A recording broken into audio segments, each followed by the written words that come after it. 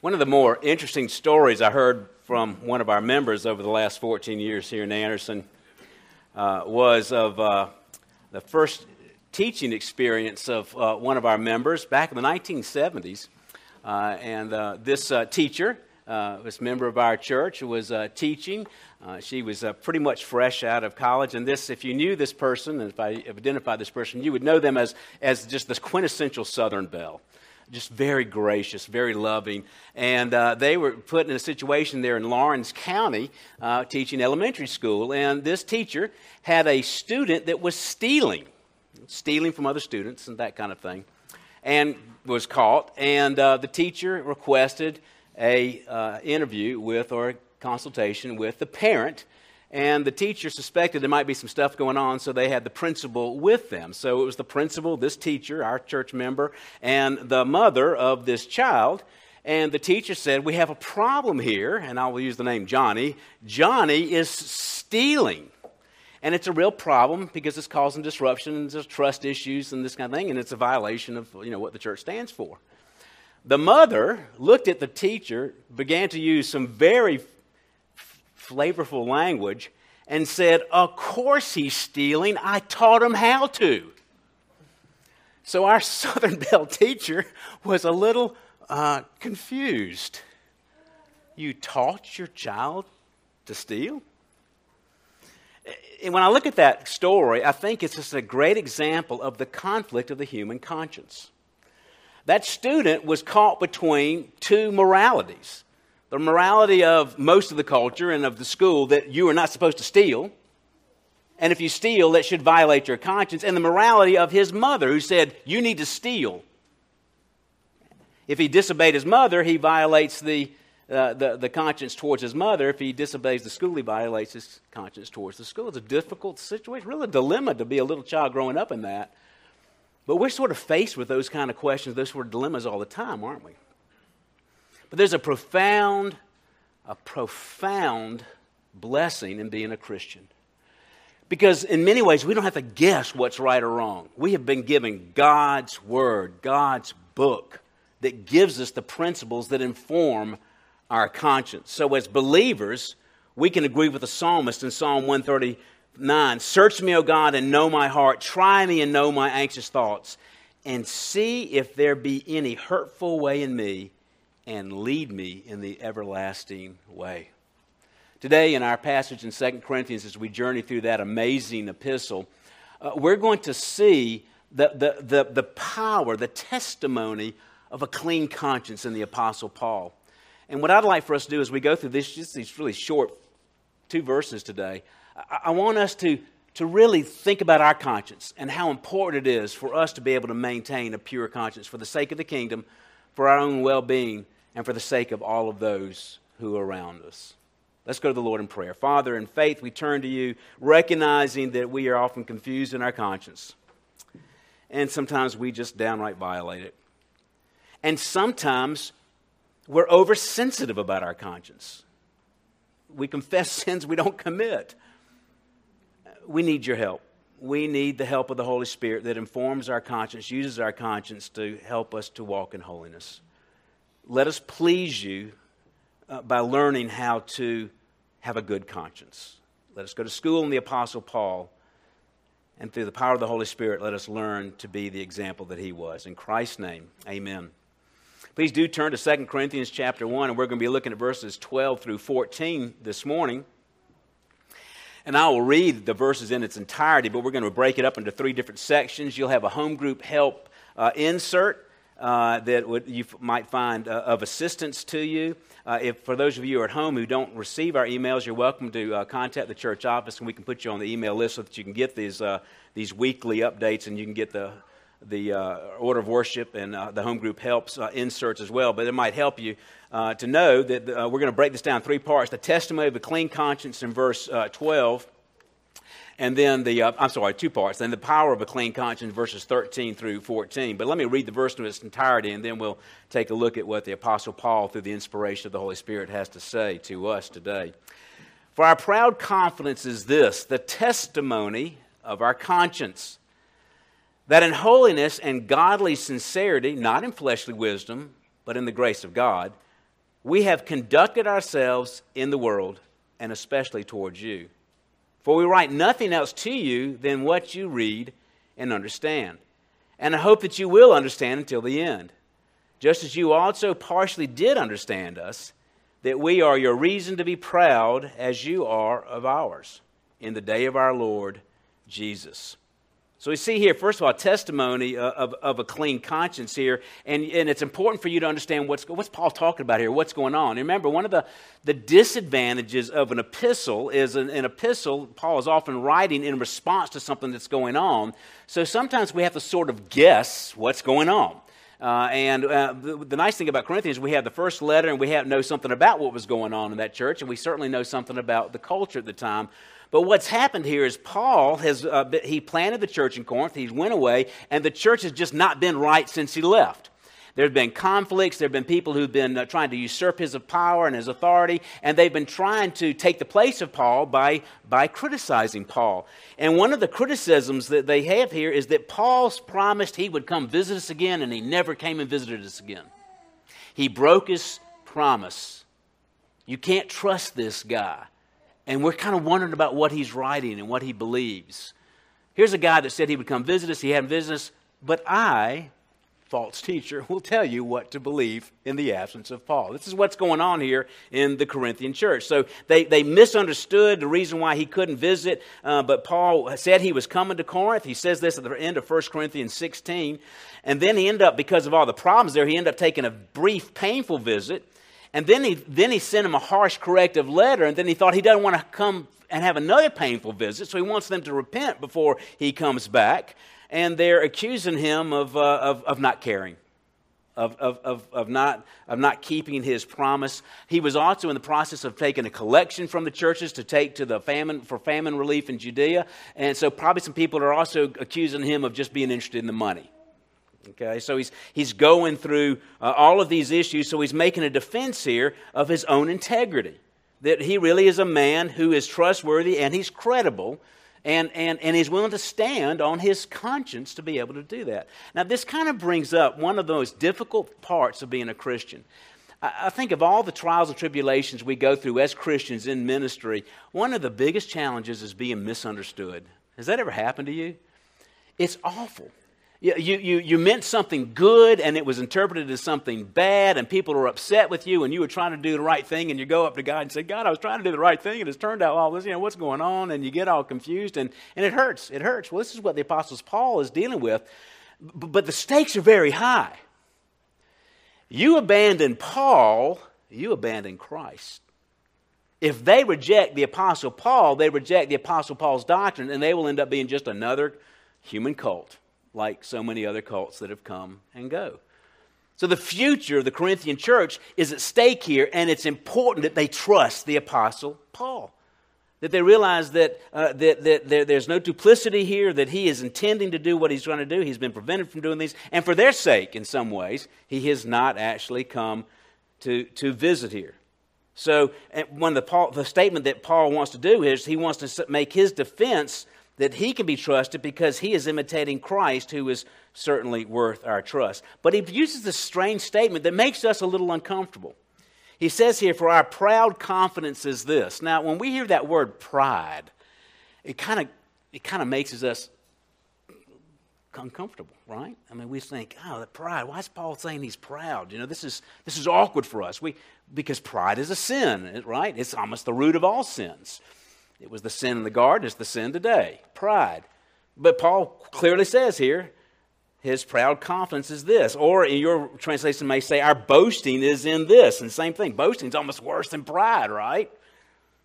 And we know this is from our conscience is informed by Scripture in this regard. James 4 and 1 Peter 5 say this, God is opposed to the proud but gives grace to the humble. Paul himself in 1 Corinthians said in 1 Corinthians chapter 1, for consider your calling, brethren.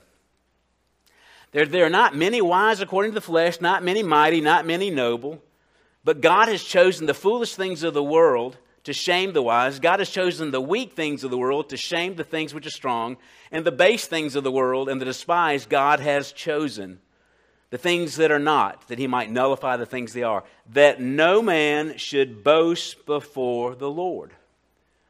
So that's true. We accept that as true, right? But one of the interesting things about Paul is Paul, in the majority of times when he's boasting, it's in a positive sense. So what's the difference? It's boasting for what the Lord has done. It's giving credit to God, not credit to humans. He's picking up on a theme that comes to us from Jeremiah chapter 9. Thus says the Lord, let not a wise man boast of his wisdom. Let not the mighty man boast of his might. Let not a rich man boast of his riches, but let him who boasts boast of this, that he understands and knows me, that I am the Lord who exercises loving kindness, justice, and righteousness on earth. For I delight in these things, declares the Lord. I've got this little list of books that I want to write one day, and I was been just kind of thinking about this verse all week long, and I came across this kind of interesting meme. And memes are the art of the Gen Zers, right? And the meme says, don't be so hard on yourself. Mount Everest is scattered with the bodies of the very motivated. And I was thinking about this verse, and I was thinking about that, and I think my next book title, like not that I've written all these other books, but the next one on my book title list is going to be titled The Unremarkable. The Unremarkable. And because that's where most of us are. There's just not many wise, not many mighty, not many noble. Most of us are just pretty darn unremarkable. We're just kind of vanilla. Vanilla. Praise God. Because when an unremarkable person achieves something in ministry, he may be more likely to give credit to God. But I'm so unremarkable, I'll probably never get around to writing the book. Anyway, Paul continues here, the testimony of our conscience. So here he brings up this whole idea of conscience now. It's important. Sometimes we think, okay, we don't need a conscience. We've got the Holy Spirit. Well, you do have the Holy Spirit if you're a believer, but you do need a conscience. The Holy Spirit works within that conscience, okay? So basically, the idea of conscience is the soul reflecting on itself. It's the idea of knowing one's self here. The Webster's 1828 dictionary, I always check Webster's 1828 dictionary because it was the English dictionary before wokeism took over and political correctness took over and everything had to be cool and appropriate. It tells you what the words actually mean. Conscience is the internal or self-knowledge or judgment of right and wrong, or the faculty, power, principle within us which decides on the lawfulness or unlawfulness of our own actions and affections and instantly approves or condemns them. So a conscience is moral self-awareness. You don't even really need a definition of a conscience, right? Every one of you got one. You know what it means, okay? Sometimes we are terribly insensitive to our conscience. Sometimes we're oversensitive to conscience. It kind of depends on some of your personality, your makeup, and your experiences and that kind of thing. But one thing that's important here is that a conscience can be hardened, and it can be hardened by sin. Pharaoh may be one of the great examples of that. And it can be hardened by cultural norms that are unbiblical and yet accepted. It can be hardened by a number of different things. As one commentator says, a conscience is not infallible. It is possible that the conscience may excuse one for that which God will not excuse, and conversely, it will equally possibly that a conscience may condemn a person for that which God allows. And can we be honest? We all have just major baggage in this area, don't we? You know, sometimes we're just overwhelmed by things and feel guilty by things God would allow, would permit, that He is not concerned about. And sometimes we're just flippant about things God is really concerned about. We're coming back from the Virginia mountains last week, and we had opportunity to stop. If you can ever stop at any restaurant called Dutch on the way back, it's probably a Mennonite Amish-owned restaurant, and it's the stuff dreams are made of. They can cook.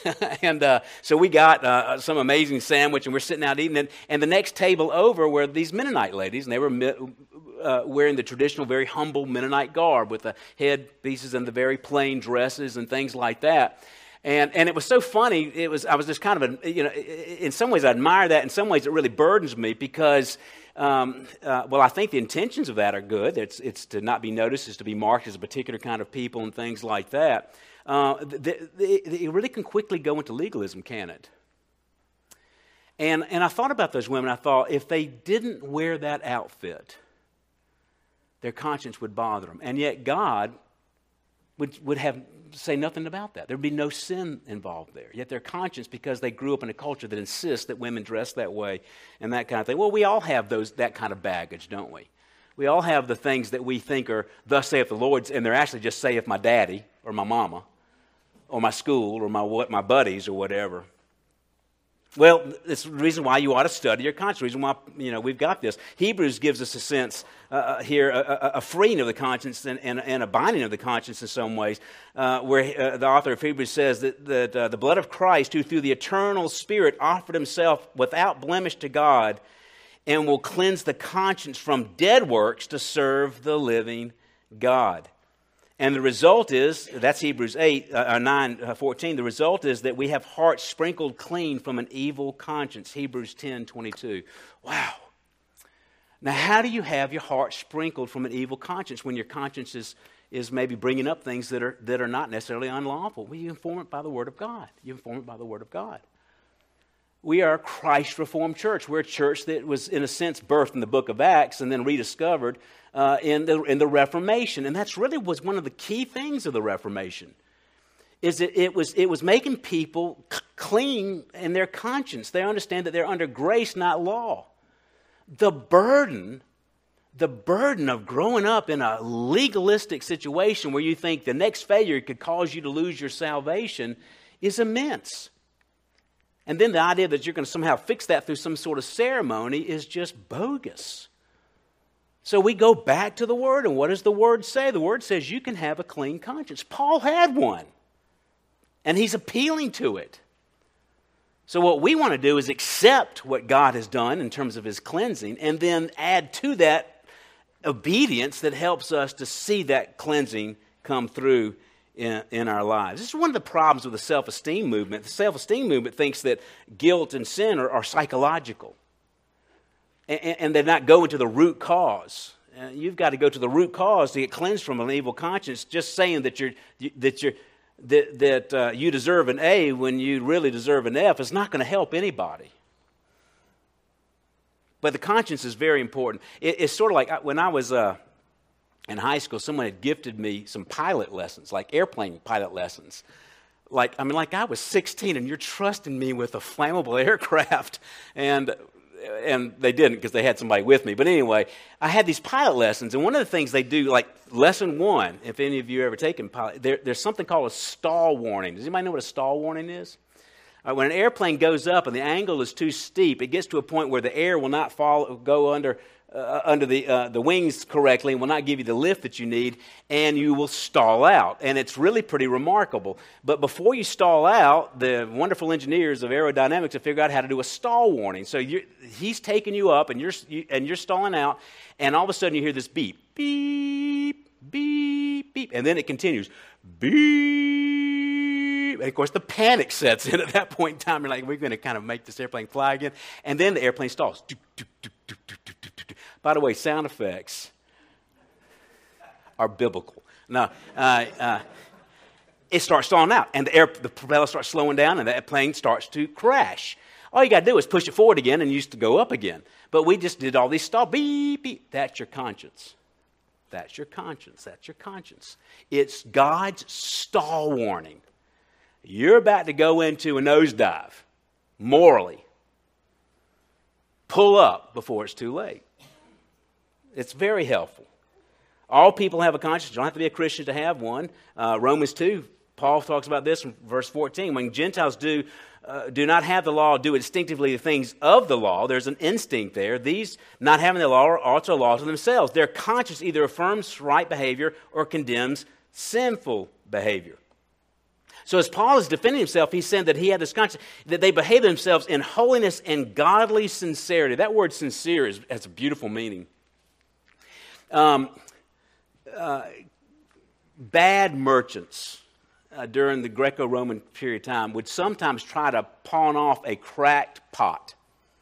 And the vase or whatever they're trying to sell would have some cracks in it, and they would fill in the cracks with wax so that it looked like it was whole. You get it home, you put something in it, it falls all apart, and they didn't have Amazon's return policy back then. and you'd be all upset and everything. So what people who were buying earthenware learned to do is they would take the pot and they would put it up to the sunlight. And that's what sincere means, without wax. You take it up to the sun and you see if the cracks are in there have been filled in with the wax. And when you see that they're not, you know that it's a good pot. It's a genuine pot. That's what sincerity means. And folks, your roommates, your family members, your church members, your friends in your community, they ought to be able to hold you up to the sun and see if you're full of cracks or not. And if you got cracks, by the way, we all do, you don't fill them with wax, you repent from them. And God will make you whole. But it's a godly sincerity. The sincerity comes from God. God is the object and He's the source. And He makes a contrast here, not in fleshly wisdom. This was really important in Greek culture. Because you literally had philosophers and sophists going around from time to time making money doing speeches. And a sophist is extremely skilled on being able to argue both sides of the matter. That's a good skill for a lawyer. It's a bad skill for a preacher. A real bad skill for a preacher. And they're so used to, the Corinthians are so used to these sophists coming by, the philosophers coming by and charging money for their speech and everything. They're just lumping Paul in that same category. And Paul says, we're not like this. This is not fleshly wisdom. We're not playing both sides here. We teach the Word of God. He told the Corinthians in 1 Corinthians chapter 3, for the wisdom of the world is foolishness before God. For it was written, He is the one who catches the wise in their craftiness. And again, the Lord knows the reasons of the wise, that they are useless. So then let no one boast in men, for all things belong to you. In 2 Corinthians 2, he's about to say, as we go through this passage, we are not like many peddling the word of God, but as from sincerity, but as from God, we speak in Christ in the sight of God. Paul was not a con man. He was not a huckster. But we're still having to say that, aren't we?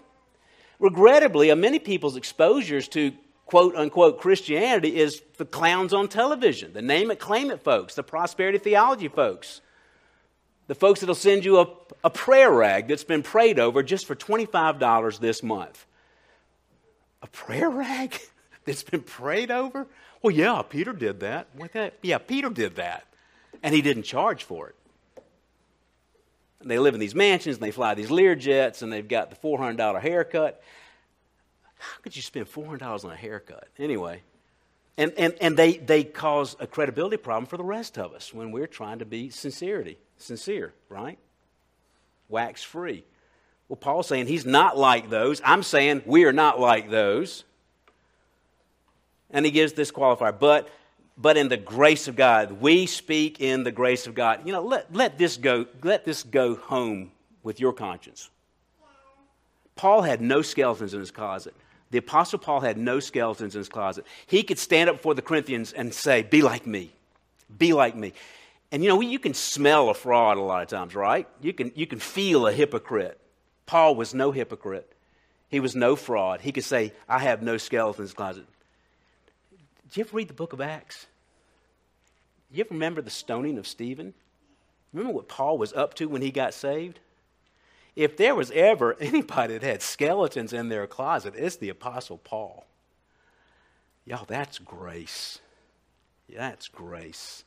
If you're a Christian, the things you've done in the past have been nailed to the cross. Even those of us who were the most guilty sinners before coming to Christ can have a clean conscience and walk forward in the holiness of God. That is grace. Why would you exchange that love that God has given you, that grace, for keeping a bunch of rules and trying to prove how wonderful you are by keeping all these rules? He's conducted himself in the world and especially towards you. He is above reproach.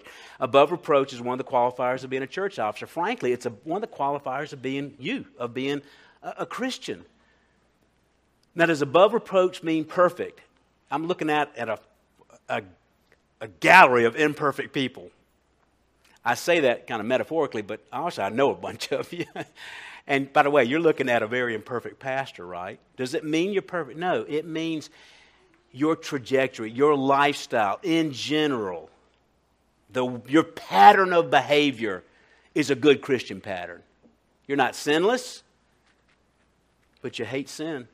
And you hate your sin more than anybody else's sin. Right? And he says, especially towards you. In other words, he's saying, listen, Corinthians, you of all people would know how we behaved. No one can accuse me of anything legitimate. They always accuse me of these things when I'm out of town. And they make up all these accusations. He said something similar to the Thessalonians, 1 Thessalonians chapter 2.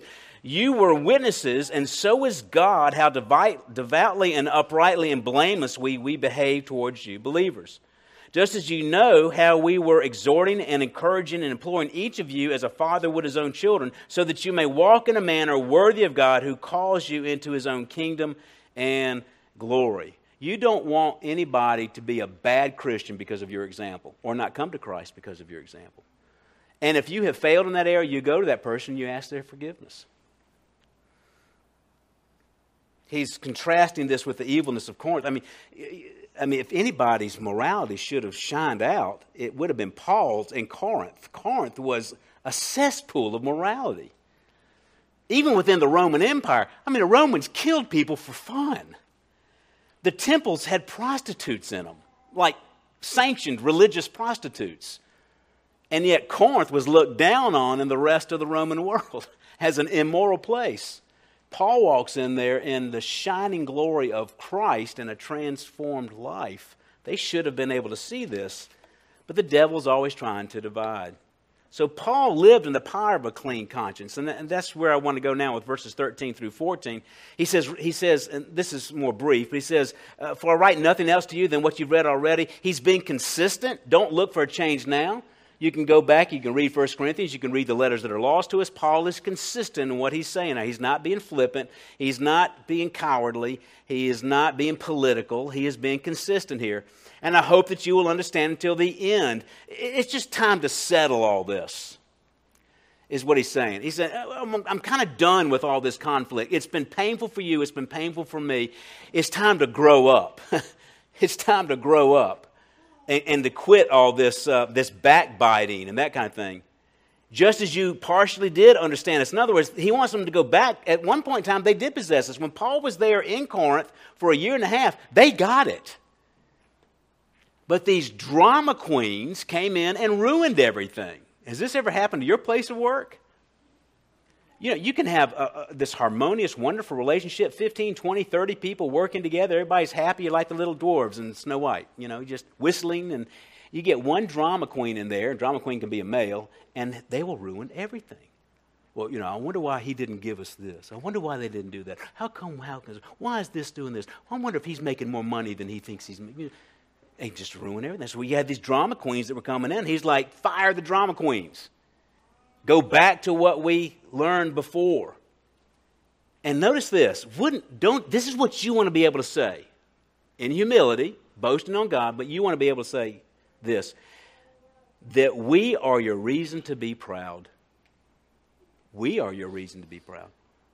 Paul, Timothy, Silas, we are your reason.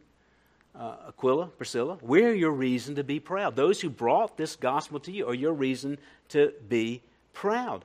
Now, you can only say that kind of thing in the power of a clean conscience. 1 Corinthians 4:16, he said, I exhort you therefore to be imitators of me. 1 Corinthians 11:1, be imitators of me just as I am of Christ. You can't say that if you're walking around with a guilty conscience all the time. There was no duplicity in Paul. And there should not be in us either.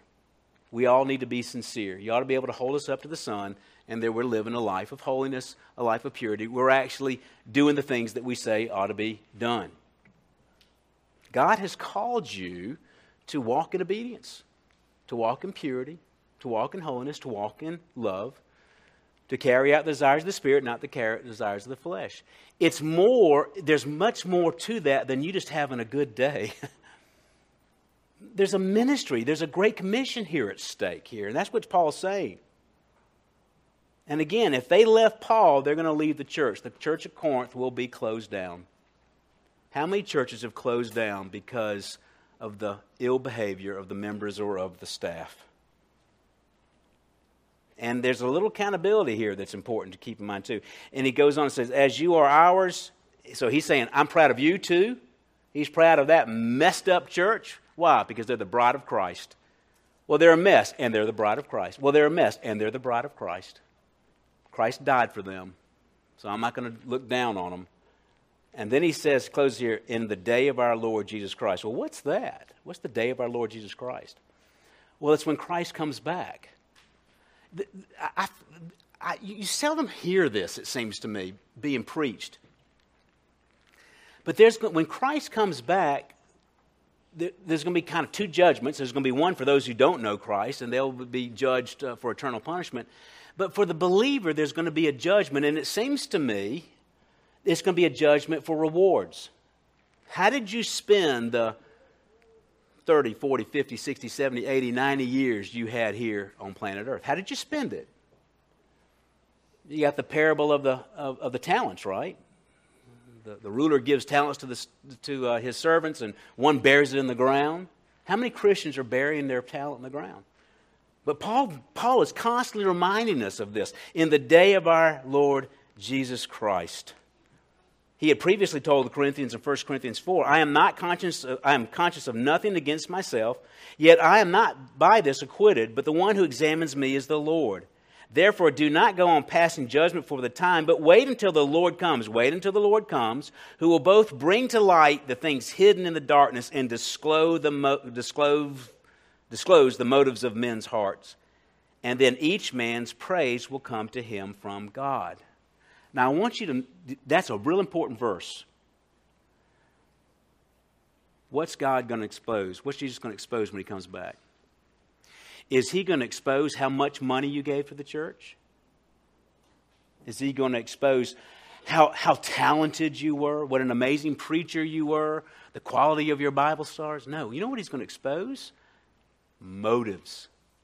Motives. I got to tell you, for the unremarkable, that's a real motivator. Think about this. Jesus said this, that you will get a reward if you give a cup of cold water to the least of these. A cup of cold water. That's something they could have gotten themselves. It's not the thing, the item that you're giving, donating. It's the motive. If you give a cup of cold water because of a motive of service, God's going to give you a reward. It's motive. Good motive can only come through humility. And if you have got that humility and you're walking with a clean conscience, you can walk as an example. And when the Lord comes back, you can embrace him. You're not going to shrink back. You're not going to be embarrassed. Because as unremarkable as many of us are, we can have good motives. We really can. If a cup of cold water is enough to get a reward, how much more is being here this morning, attending Bible studies, tithing, volunteering? A clear conscience is essential for a Christian. 1 Timothy 1:5. But the goal of our instruction is love from a pure heart and a good conscience and a sincere faith. 1 Timothy 3:8-9. Deacons must be holding to the mystery of faith with a clear conscience. 2 Timothy 1:3. I thank God whom I serve with a clear conscience, the way my fathers did. Acts 24:16. Paul before Felix. I also do my best to maintain always a blameless conscience, both before God, before men. You've got to win the battle on the inside before you can win the battle on the outside. And folks, you're crazy if you don't think we're at war. And we grieve at the culture, and yet sometimes the church is no better. So I would encourage you to do everything you can to have a clean conscience for that. You confess your sins, you seek to forsake them, and when you commit them again, you confess them and you forsake. And you do what you can to forsake them. But it's not enough just to be concerned about sin. How are you serving others? Are you giving them a cup of cold water? Are your motives good? The author of Amazing Grace, John Newton, is one of my favorites. It's the first song I learned to play on the bagpipes. because it's the easiest song to play on the bagpipes. That's grace, isn't it? So Newton wrote this, and of course, if you know his testimony, he was literally a slaver. I mean, he would go to Africa, get slaves, and sell them. And he was a rough sailor guy, you know. Got saved. Various accounts talk about how he got saved. But he says this towards the end of his life: I am not what I ought to be. Oh, how imperfect and deficient. I am not what I wish to be. I abhor what is evil, and I would cling to what is good. I am not what I hope to be. Soon, soon I shall put off mortality, and with mortality all sin and imperfection. Yet though I am not what I ought to be, nor what I wish to be, nor what I hope to be, I can truly say, I am not what I once was, a slave to sin and Satan, and I can hardly join with Apostle and acknowledge by the grace of God, I am what I am. Go to school in the Proverbs and obey this proverb while ignoring the example of its author, its human author. Proverbs 4:23. Watch over your heart with all diligence, for from it flow the springs of life. Let us be a people with a clean conscience. Father, in faith we turn to you and we bless you for the hard parts of Scripture. Lord, I fail in this. Anybody knowing me knows I fail in this. We all fail in this. But Lord, one of the things about a Christian is they really do want to please you because we really do love you. And we're so grateful for the salvation that comes through Jesus Christ. Would you help us to have the life that could stand the scrutiny of men and women, where we would be able to, in humility, point to what Christ has done in our lives and say to people, be like me. Be like me. I don't know that we're there yet, God. I don't know that we're there as a church. I don't think I'm there as an individual. But we have hope, and we believe in sanctification, and we believe, like John Newton, while we're not what we hope to be, we are certainly not what we were. Would you just work in some wonderful way to give us the power of a clean conscience? All of us. In Christ's name, amen.